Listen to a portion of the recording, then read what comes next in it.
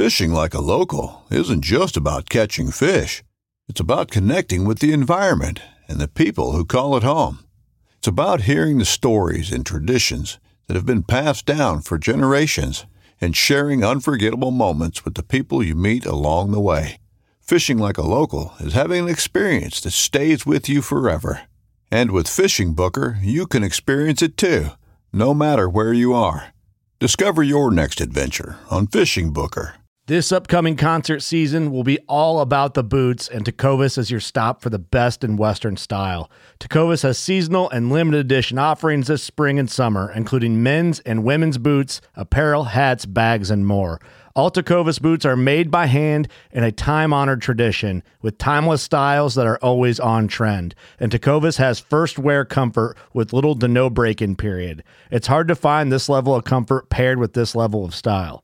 Stop by your local Tecovas store, have a complimentary drink or two, that's WCB style, and shop new styles. The smell of fresh leather and friendly staff are at your service. Many stores even have leather custom branding to make your boots truly personalized. And with regular live music and events, there's no in-store experience like it. If you can't make it into a store, just visit tecovas.com. That's TECOVAS.com. They offer free shipping on all boots, as well as free returns and exchanges, and ship right to your door. Go to tecovas.com and find your new favorite pair of boots today. The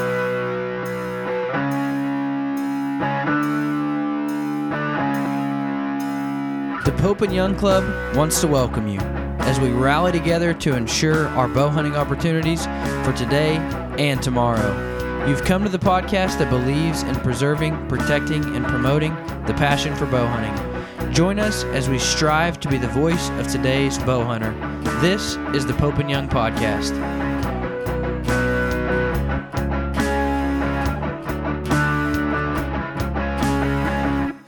Hello, everybody. Welcome to the Pope and Young Podcast. Jason Roundsville here, joined as always by my co-host Dylan Ray. We have with us one of our new corporate partners from Velvet Antler Technologies. We have co-owners Daryl and AJ on with us today. Welcome, guys. Thank you. Thanks for having us. So now, where are you guys located? So I'm located up in Idaho. Okay. And I am in Salt Lake City. Okay. So that makes sense. So you guys are fairly close. I understand you're going to be joining us in Reno for a convention. Yes, sir. All right. We're excited about that. We're putting together one heck of a program. So I hope you enjoy it. I'm fully expecting to. Perfect. Jason, where are you? You're obviously not in your studio. Where are you at in the world right now? I am in St. Louis, Missouri I'm here for the AWCP meeting, the American Wildlife Conservation Partners meeting. Gotcha. So how's that been? Pretty much all day. It's good. Most of it has yet to kick off, but got a lot of friends and colleagues coming in, and I'm looking forward to a really full day of meetings tomorrow. So. Very cool.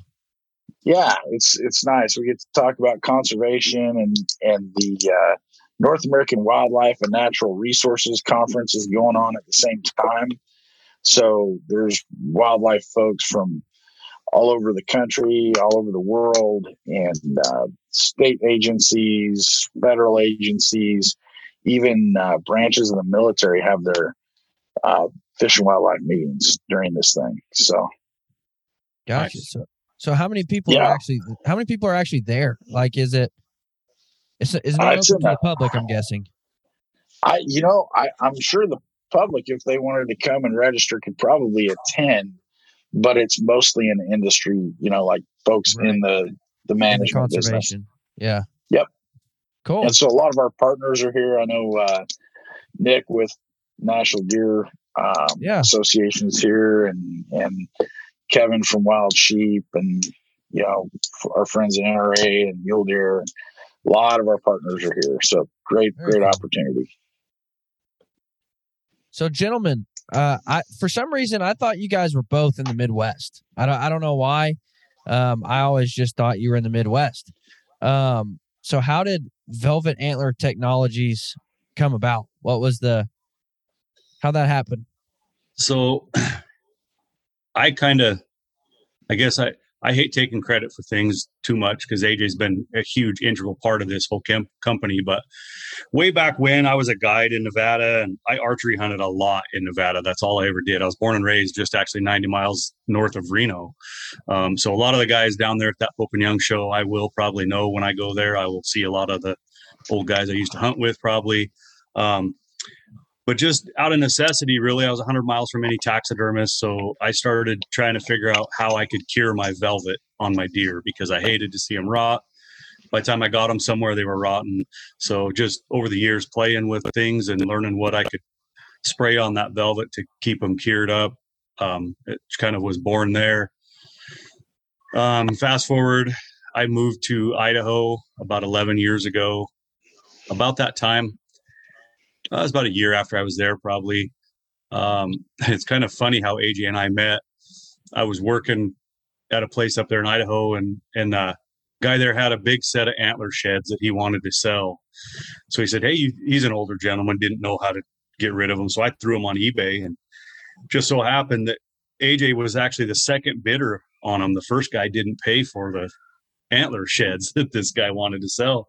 So I just kind of, him and I got to talking, after I shipped them to him, and it kind of blossomed from there. And I shared my passion of velvet with him and how I cure them. And he says, man, we should start trying to market this thing, and kind of just went from there. Right. And then fast forward again, I guess, because it can be a long drawn out story here, but just meeting people in the industry, coming a need for things. Somebody would say, hey, man, you guys have this velvet thing. Do you have anything I can clean my mounts with? So then we build a mount cleaner. And so everything we've built has been out of necessity. People coming to us and saying, man, can you do something else in this industry to help us? And everything we've built has been out of this necessity to help the hunter and the everyday do-it-yourself type of guy. Yeah. Nice. It's awesome. And and you guys, I know we had a chance to visit a little bit at, I think it was Utah at the Western Hunt Expo. And it was fascinating to learn about this because for Pope and Young, for years and years, we would measure velvet entries, but you couldn't enter them into the book. And recently we have added, the only way you could enter a velvet antlered animal into the actual records program before was if you strip the velvet, which if you have a beautiful velvet animal, I can't imagine wanting to do that. But people did it. And so now we've added this velvet category. And so for us, it is very much in the spotlight because we have just monster velvet stuff coming in right now. People that have never entered it, wouldn't strip the velvet to enter it in as hardhorn. Now all of a sudden they're seeing this opportunity, and we're getting some amazing trophies coming in. So the timing here is fantastic for us. And it was just such a neat partnership with everything we've got going on and everything you guys have going on. But tell folks a little bit about it. I know I'm like, okay, Velvet Antler Technologies. I mean, they already come with velvet. What is this replacement? So this actually preserves the original natural stuff. So can you guys go into that just a little bit for listeners who maybe aren't familiar with that process? Sure. So it was really designed, number one, to be done in the heat and the sunlight, right? Because I designed it in Nevada. Out in the deserts of Nevada, you don't have the luxury of trees and shade and ice chests and all that. So if you're back in somewhere, it's meant to be sprayed on when you're back there after you've caped your animal off. You spray it directly on the velvet, and it actually starts working the minute you spray it on. So the time you're traveling back to the truck, getting back to camp, all that, it's already doing its work, right? So generally in the heat and the sun out there in the deserts, high country, you're going to cure a set of antlers in 72 hours. So, a lot of guys hunt together with partner parties, right? You're all together out there. It used to be the thing where you'd spray it on that velvet and you'd hurry to get back to the truck and you'd hurry up to get to town and you leave all your buddies behind and they're hunting, and you don't have to do that anymore. right? You spray it on there, you go set it out in the sun and in the heat, and you go continue to hunt with your buddies. And that's the joy and the beauty of it. You get to stay out there and continue to do what you love to do. That's cool. Or for some of those guys, they can throw it in the back of the truck and drive around for 2 days. Yeah, you can do that too. Yeah. You guys also just came out with a pretty stinking cool turkey product. How does that work? So it's essentially the same type of system, right? You spray it on the base of a turkey fan. It'll cure a turkey fan completely dry and hard and solid in 5 days. No borax, salt, none of that garbage. You just spray it on the base of that turkey fan. It'll kill any of the bugs that are in it, any of the turkey mites, any of that kind of stuff, and it'll cure that turkey fan in 5 days. That's pretty cool. That is cool. Also, another product that I'm excited to pick your brain about. We have a mutual friend, the Holders from Raised Hunting, and I saw them do a video about this product about bugs going inside your taxidermy, and I was just like, I had no idea that was a thing. Like, that never even dawned on me. And they'll actually be at convention. They're doing one of the luncheons at convention. But anyways, tell me about that. First off, tell me how many bugs are in my taxidermy. That's what I got to know first. You just never know, and that's the problem. You don't know until you know, right? And when you know, that's when it becomes a problem.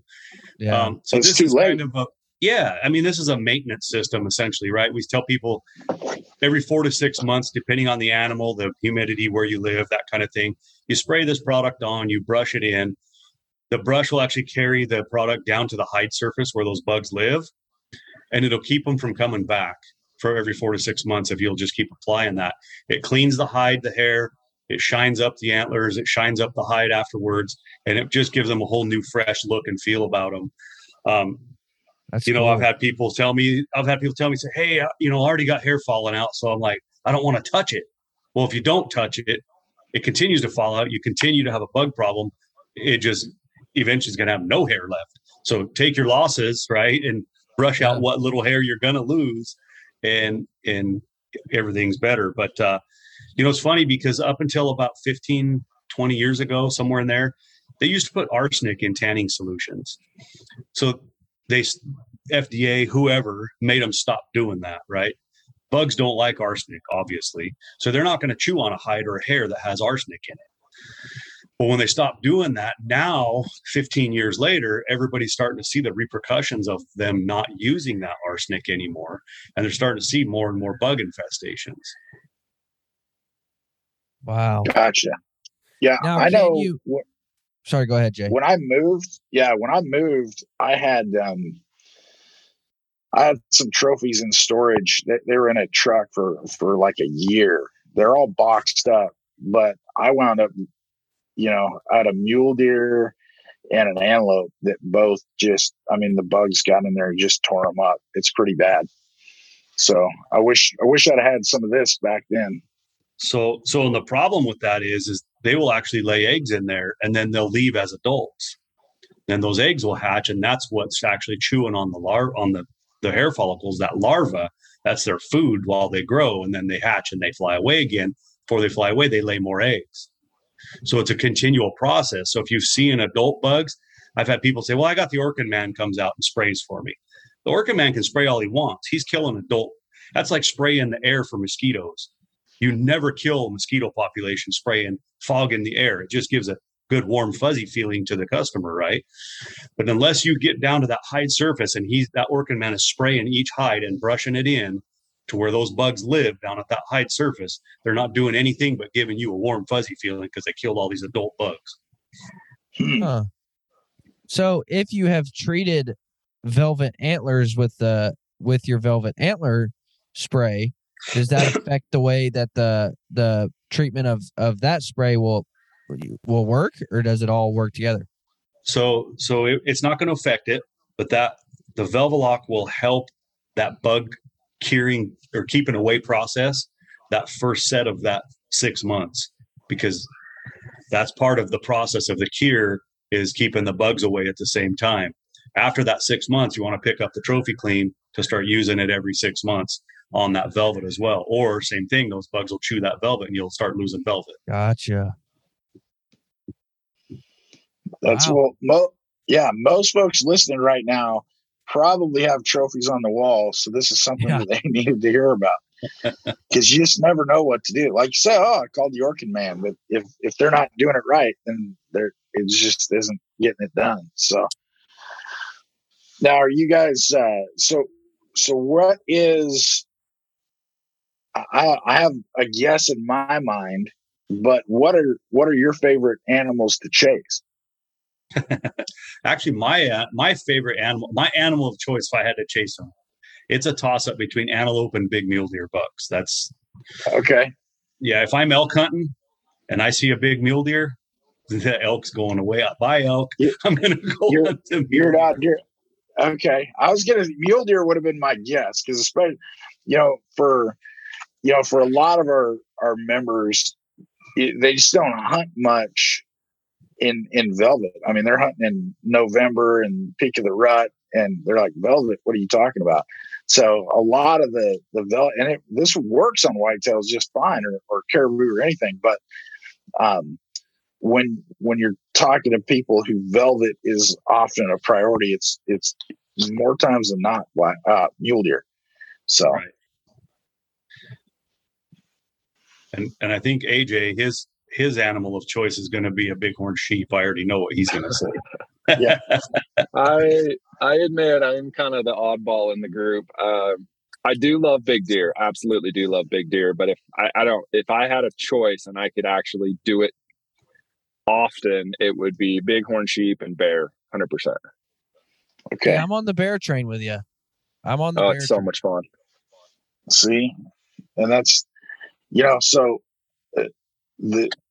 you don't see a lot of velvet bighorns out there, or velvet bears.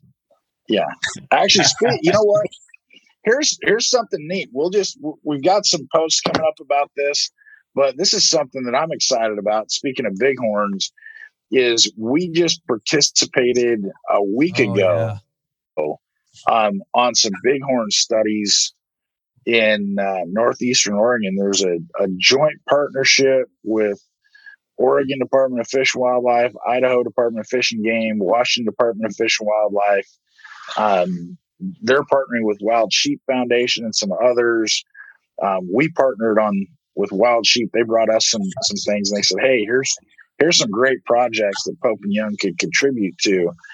And so we actually went up on the mountain, and I mean, they literally were out net gunning bighorns on the cliffs, bringing them in, dropping them with the helicopters. We process them, weigh them, and blood tests and everything else. And it was a great experience. And it's so neat to see, everybody talks about conservation, but there's something special.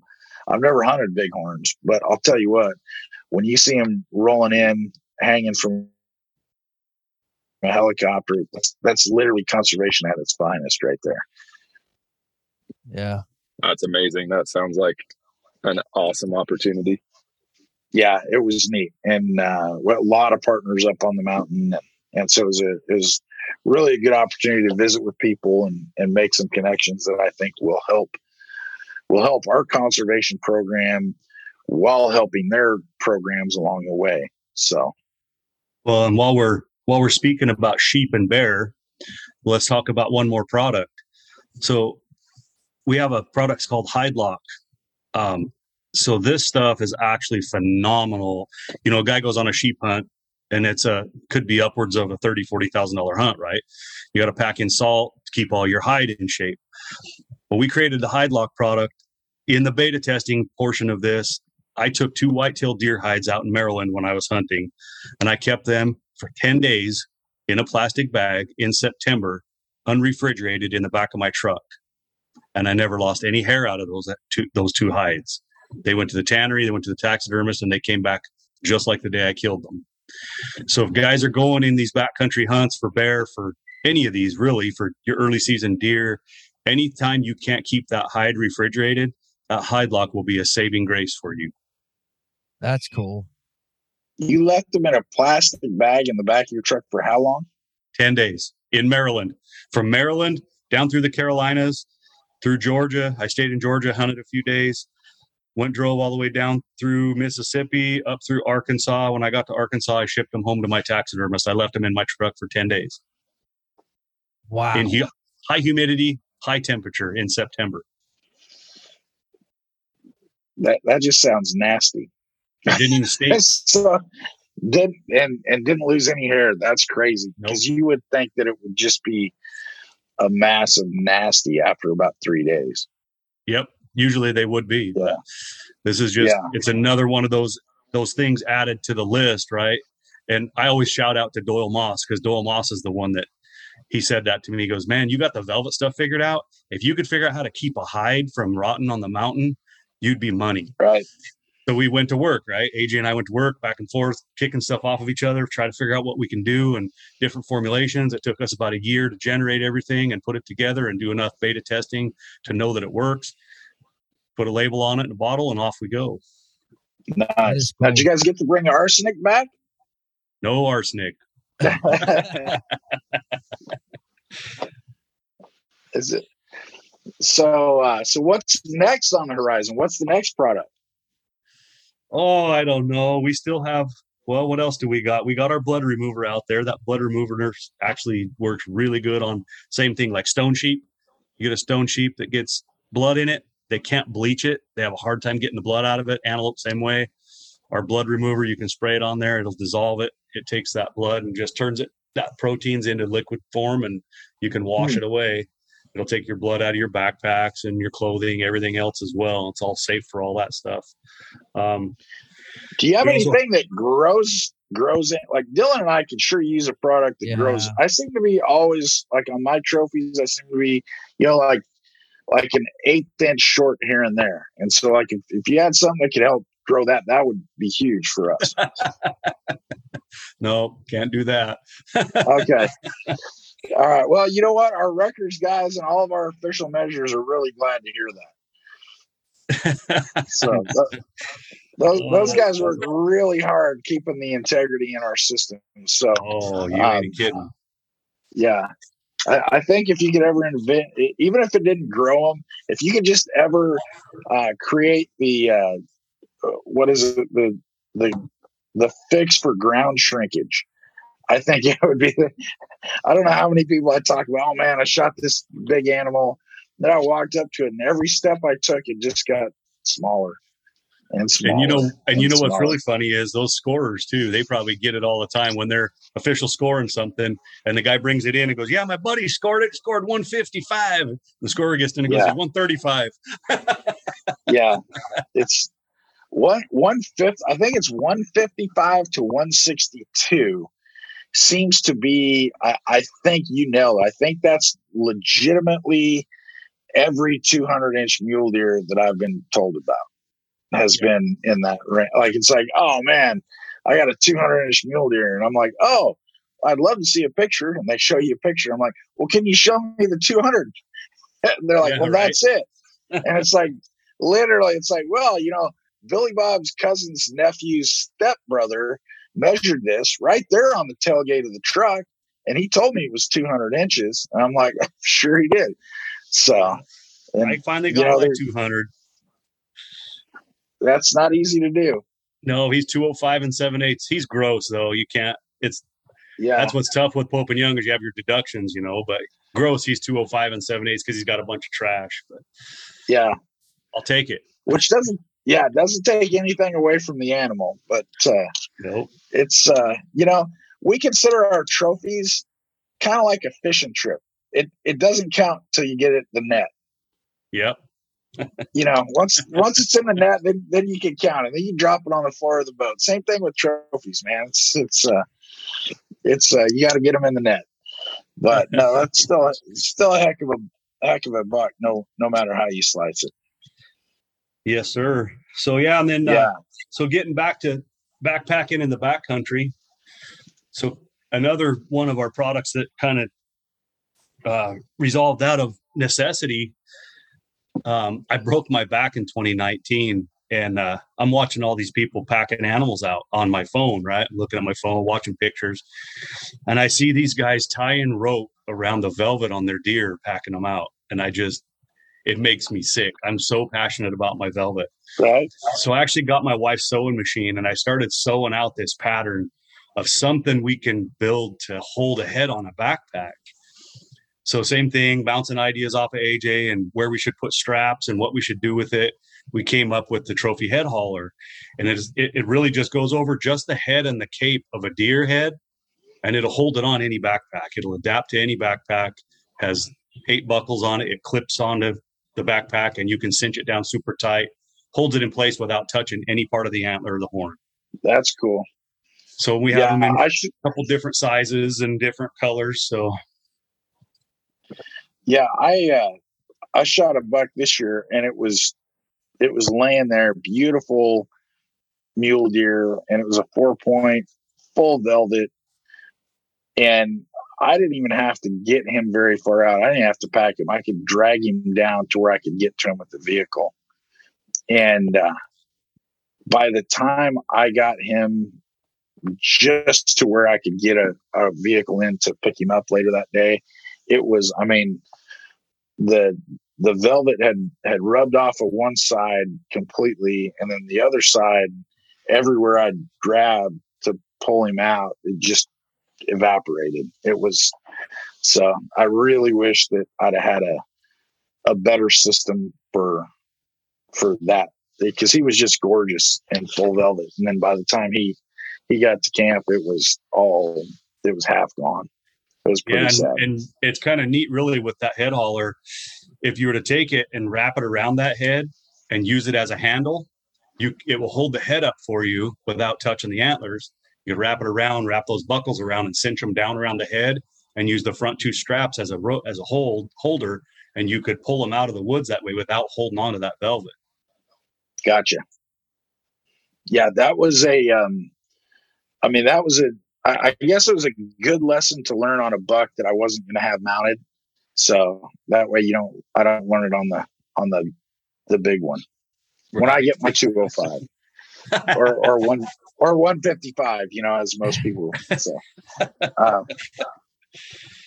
So here's a question for you guys. You're going to be at convention, so hopefully you've got your tickets.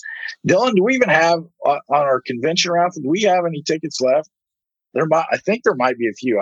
I'd have to check, but I do believe last time I checked, there were some tickets left. So okay. I do believe there's still some tickets left.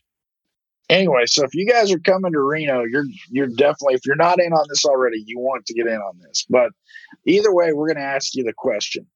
So we're going to start. Daryl, you're up first. So here 4 choices. Choice number 1 is a Yukon moose. Wonderful hunt with McMillan River, top notch hunt. Option number 2, choice number 2 is with Peter Barella, mountain goat, brown bear combo.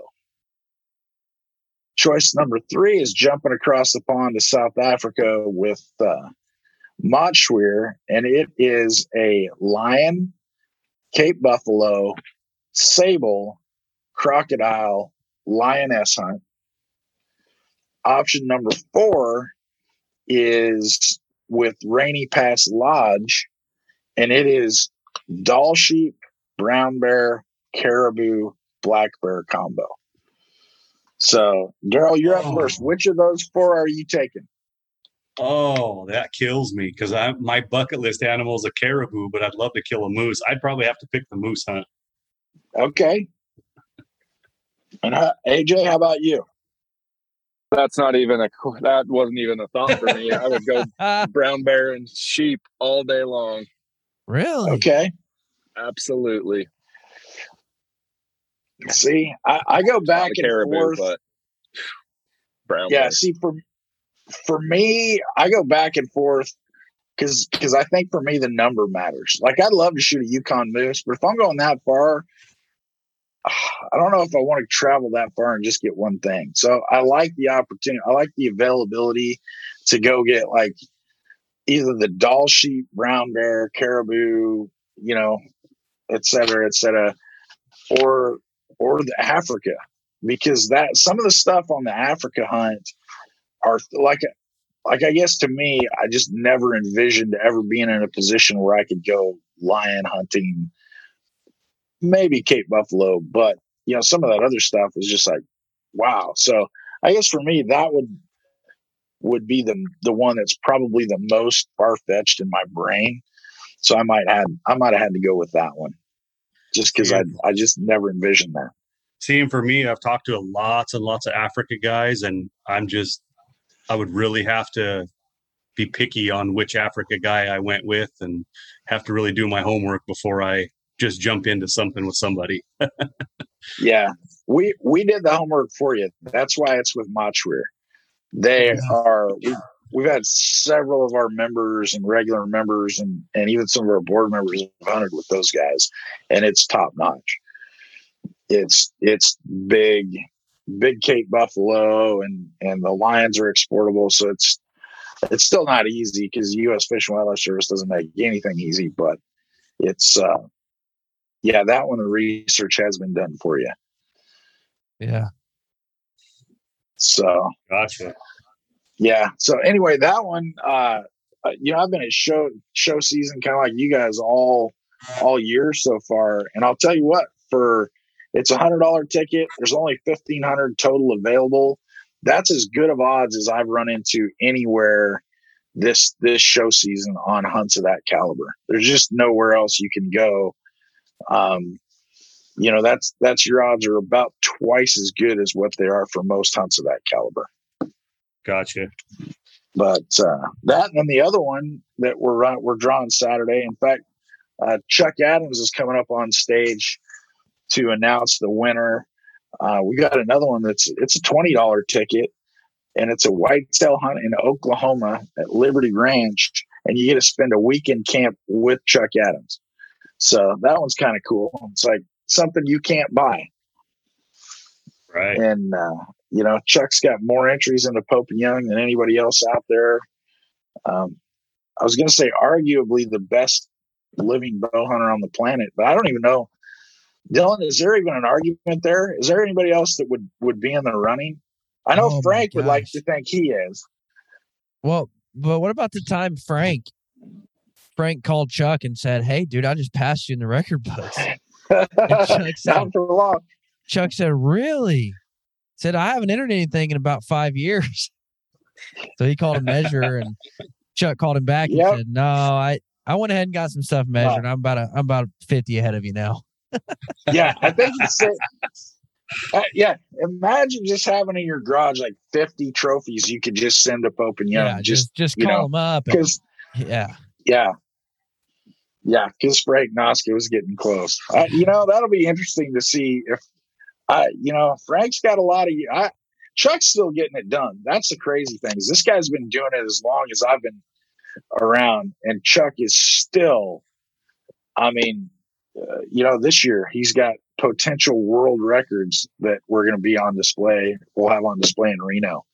And so this guy's been doing it for literally decades, and he's still getting it done. So that'll be interesting. We still need to get those two guys on together. We were going to do that last year, and then all of a sudden Chuck shot another world record. And so we went that angle instead, but we still need to get the two of those guys on. Yeah, what a jerk. Funny. Just shooting world records just to mess up our plans, I know. Yeah. See, now, if I could go on the whitetail hunt, I would probably pick the whitetail hunt out of all of that if I could kill a 170 or better whitetail. And they're there. Because currently I have my 360 bull on the wall with my bow. I got 280-inch antelope with my bow. I have my 200-inch mule deer with a bow. Now I need my whitetail, my 170-inch whitetail. Now, are those all in the books? I don't know. I don't think so. I did a couple of them through SCI. I have 100, and I'll bring one of my deer with me. That's a 30-inch 5x6 that I killed in Ely in velvet. Never had him scored officially. Well, you better get those things in the Pope and Young books, because if it ain't through the program, it doesn't count. Those guys won't even let you say a number unless it's been through the program. I know. I have I killed a whitetail in Maryland a couple years ago that I scored him at like 148 and some change, but I call him 150. Yeah. Yeah, 150, 200. Yeah, I got a 200 inch. No, that's the thing. Is it's but no, if you got those around, man, just connect up with some guys. I'm sure we got some official measures not too far from you and get those things put in. Yeah. You know what? It's I can proudly say, I don't want to say proudly because either way I'm wrong, but I always underjudge. Like I've had friends that are like, "What do you think the score is?" And I'm like, "I don't know, maybe 140." And then it's measuring. They're like, "Dude, that was 160. You're way off." And I'm like, "Well, sorry. I don't know why. I've always been that way. I've always under guessed and underscored. I don't know why. I'm not an official measurer, just so everybody knows. Don't start bringing your no. They're like, well, we're never getting that guy to measure. They don't. No, I need to take the course because I want to understand more about what it takes to go through the process. I have a pretty good idea, but I want to do the measuring course. But man, when you look at what those guys do, I mean, it's I've been around hunting my whole life. Like literally, I was born in August. September, I was in deer camp. So I'm not new to hunting. I'm not new to, scores or numbers. And I don't know how many animals I've seen scored on a kitchen table or a tailgate or something. And those aren't scored. Those are just roughed. And I'll tell you what, when you get with an official measurer, I mean, if you're having somebody stretching a tape on one of your trophies, I know some of the best measures in the world because most of the best measures in the world are Pope and Young because they get to do more than what some of the other measures get to do. The training's intensive. I mean, it's a 3-day process with a test just to become an OM. And it is, if you go to have something scored and the first thing they do is not break out the measuring manual, then it's just a guess. Because even the best scorers in the world, when Stan Zerbel, who is, measured as many whitetails as anybody that I'm aware of, when he goes to measure a whitetail, the first thing he does as one of the most experienced guys in the world is break out the measuring manual. I mean, it's crazy. And I can proudly say I have Victor Clark's name on one of my score sheets, so I like that. and I don't know Victor, but is he you don't? an OM?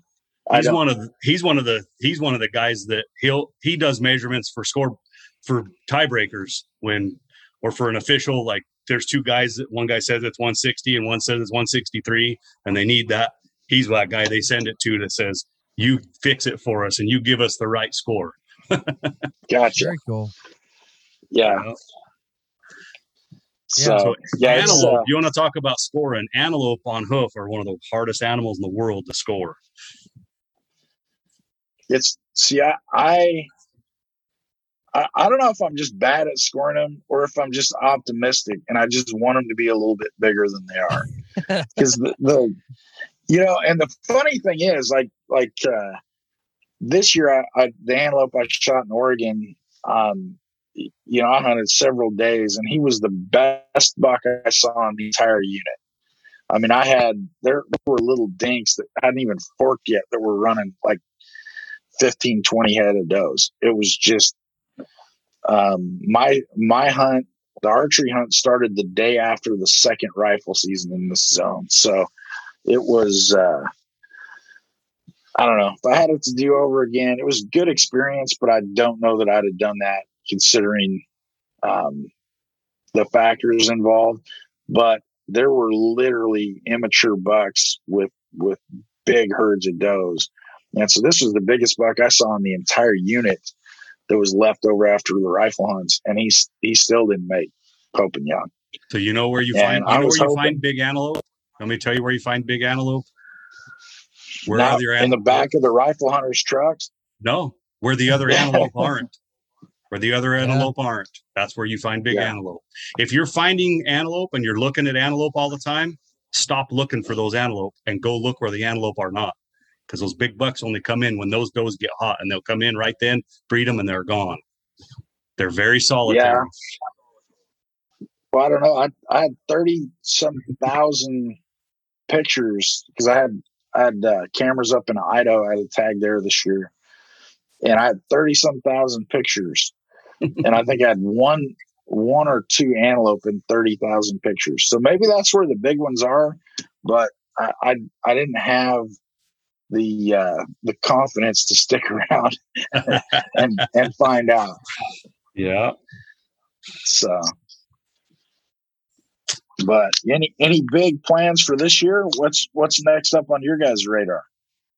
So we got a bear hunt coming up.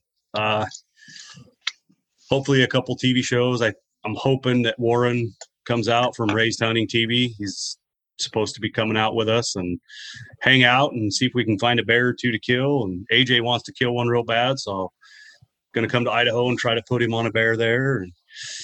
And then it's busy season for us for getting product ready for the new season. Listen, gotcha. I have a terrible reputation in Idaho for bears. Terrible. It's not just Idaho, Dylan. It's not just Idaho. No, but Idaho is specifically bad. I told a story. I was asked to speak at a wild game dinner at a church this weekend, and I told a story about when I was bear hunting in Idaho. And maybe I shouldn't give Jason this ammo, but I guess I'm going to. But I had hunted for like 9 days, and we were hunting with the guys from SNS Archery. And on day 10, they said, well, hey, there's a burger joint just right up the road. So why don't we take a break, come off the mountain, go get a burger. There's some hot springs up there. You know, we can bathe and just take an easy day. And I was like, yes, 100% I'm in. And so we had went to this burger joint, had a nice burger, first hot meal, you know, in 10 days. And went to the hot springs. And so we get done, we just throw on our street clothes. You know, I'm wearing jeans and sandals. So I get back to camp to, you know, get my hunting clothes back on. And lo and behold, the first bear we see all week was when I'm wearing jeans and flip-flops on our way back from the hot springs. They said, dude, there's a stinking bear right over there. And we were still, you know, 30 minutes from camp where all our hunting gear was.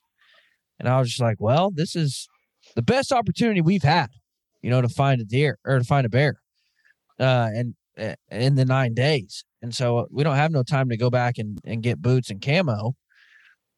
And so we start stalking this bear, putting a stalk on him. And I learned pretty quickly these sandals are holding me back.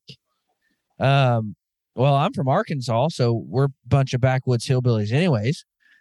So I kicked my shoes off, and we go 2.1 miles to kill this bear, and I'm completely barefooted in the mountains of Idaho.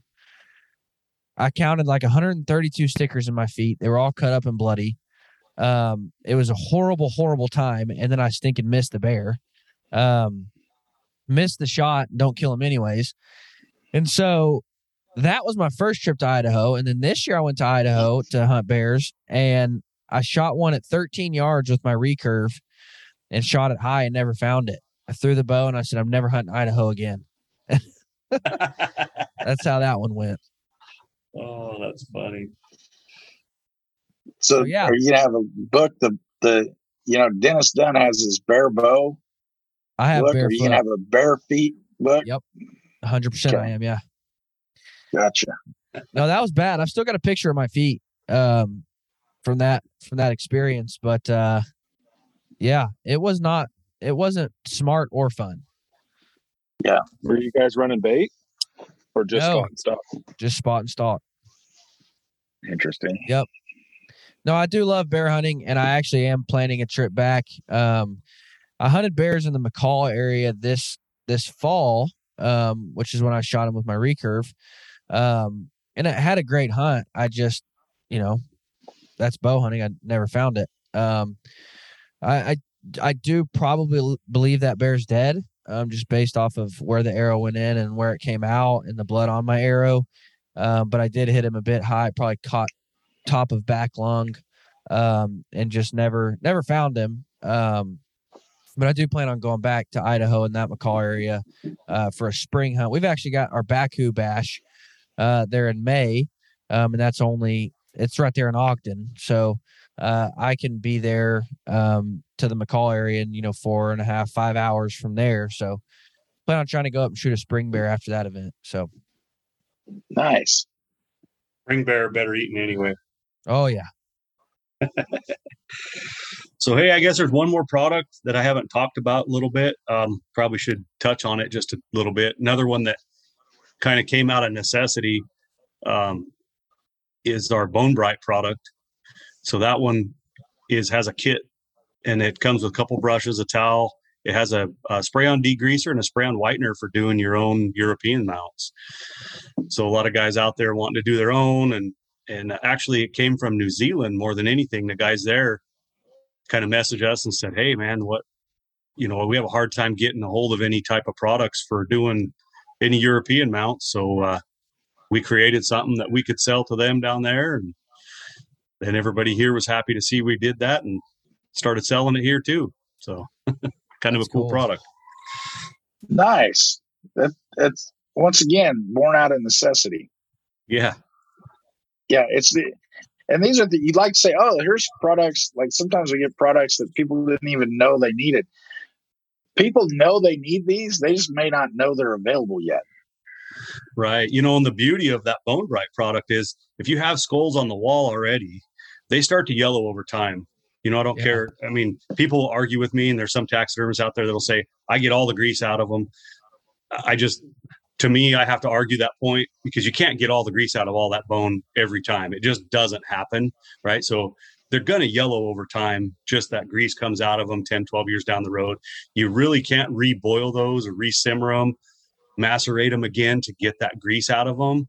So there's really no way to do that, to take the grease out in a good way and re-whiten them. So that's another reason we created this. You can spray that on an old skull that's already on the wall. Couple days later, you spray the whitener on there, and all in all, 5 days later, you have a nice, pretty bright white skull again. Yeah, I've got some Africa stuff that could probably use that because they're not. I don't know if they were ever white to begin with. Yeah, I started I had a buddy tell me I spent all day long one time boiling 3 skulls and scraping and cutting and boiling and pulling and nasty. And I had a buddy, he came by the house, he said, why don't you just bury him? I'm like, what do you mean? And this was years ago. He said, just bury it out back for about 4 months and pull it up. It'll be clean. I'm like, no way, dude. And so sure enough, out back behind my yard right now, I've got 3 heads buried, and you pull them up in 4 to 5 months and there's not a thing left on them. But they don't get near as white. They kind of stain it brown because of the earth. But so that makes me excited. I'm going to order some of that, make the skulls whiter. Yeah, I always pressure wash them after you get done simmering them, macerating them. Put on some rain gear and get the pressure washer out. Take them to the car wash is the best place to do it. Yeah. Let the car wash have all the remnants. I actually, I saw somebody post one time and say, go to the car wash and use the tire cleaner because it has degreaser on it, and it'll pull all that grease out of the skull when you use the tire cleaner because it's made to break down the grease. Then you spray it off, and so yeah. Yes, sir. I'm sure these car wash owners love hearing that people take bloody, gross, nasty skulls and pressure wash in their bays.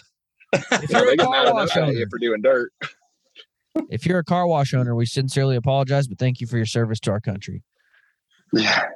I'm going to go on a guess and say that ain't the worst thing that's been done at car washes. No, probably. Yeah.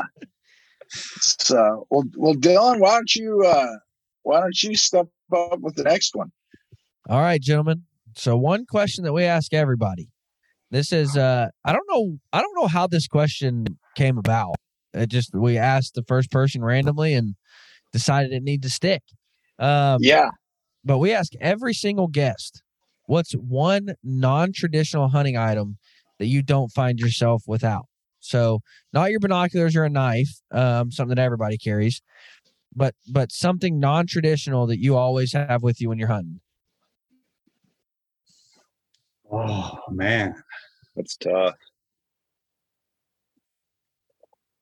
Well, this probably gentlemen, sounds really funny, but I actually carry chapstick everywhere. I hate chapstick, and I don't use chapstick very often ever, but I always have it in my pocket. there you go. I think if you said AJ's in charge of your marketing. I think if he doesn't say Velvelock, then he's not doing a great job of marketing. I actually carry one of every single product we make. So my pack is like 68 pounds because I carry everything that we just for the photo opportunity, the content creation. That's what I do. There you go. I would say mine is as dumb as this is probably Jolly Ranchers. My pack either always has Jolly Ranchers or like the little cinnamon hard candy. That's just a personal thing that I always, when I hike a lot and do backcountry stuff, I need something, and I don't necessarily love having gum or whatever. So yeah, I don't know if that really fits the bill, but as far as like a non-traditional thing, you can always count on, I either have those little Fireball candies or Jolly Ranchers. The overwhelming amount of our answers is something food related. Yeah. Well, I think Definitely. It's because it helps boost your spirits, right? Like if you're grinding out, like you were mentioning, you're chasing bears for 9 days in the hellholes in Idaho. Like it is grueling. It is tough. Yeah. It's taxing. You spend a ton of time behind your optics and on your feet. The littlest things can it can just turn a hunt around. And that could be a food item, a drink.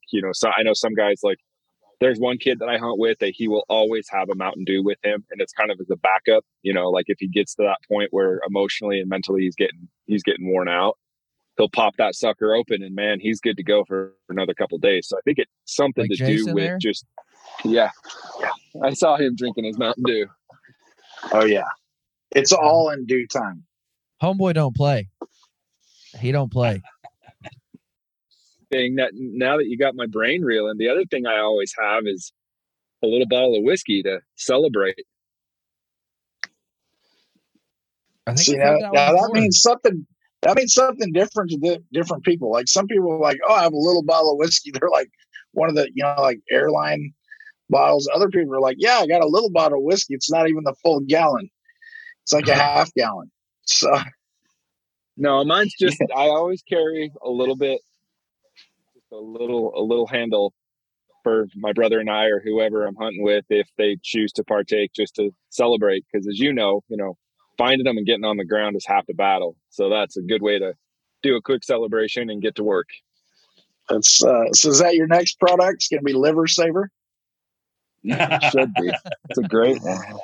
Now we've got some, like Daryl mentioned, a lot of everything that we've done has been us getting feedback from people out there saying, hey, you should think about this or do this, or something that we encounter personally that we come up with a solution for. And so we do, you asked the question earlier, what's next? We've got 3 or 4 different ideas that we're kicking around and kind of beta testing and pricing out and doing some other stuff. So yeah, we're always adding to our lineup. We're always, adding, really entrench ourselves in what we do and become the one-stop shop for everything from field to table type thing. So yeah, we'll see. We've got some cool stuff in the works.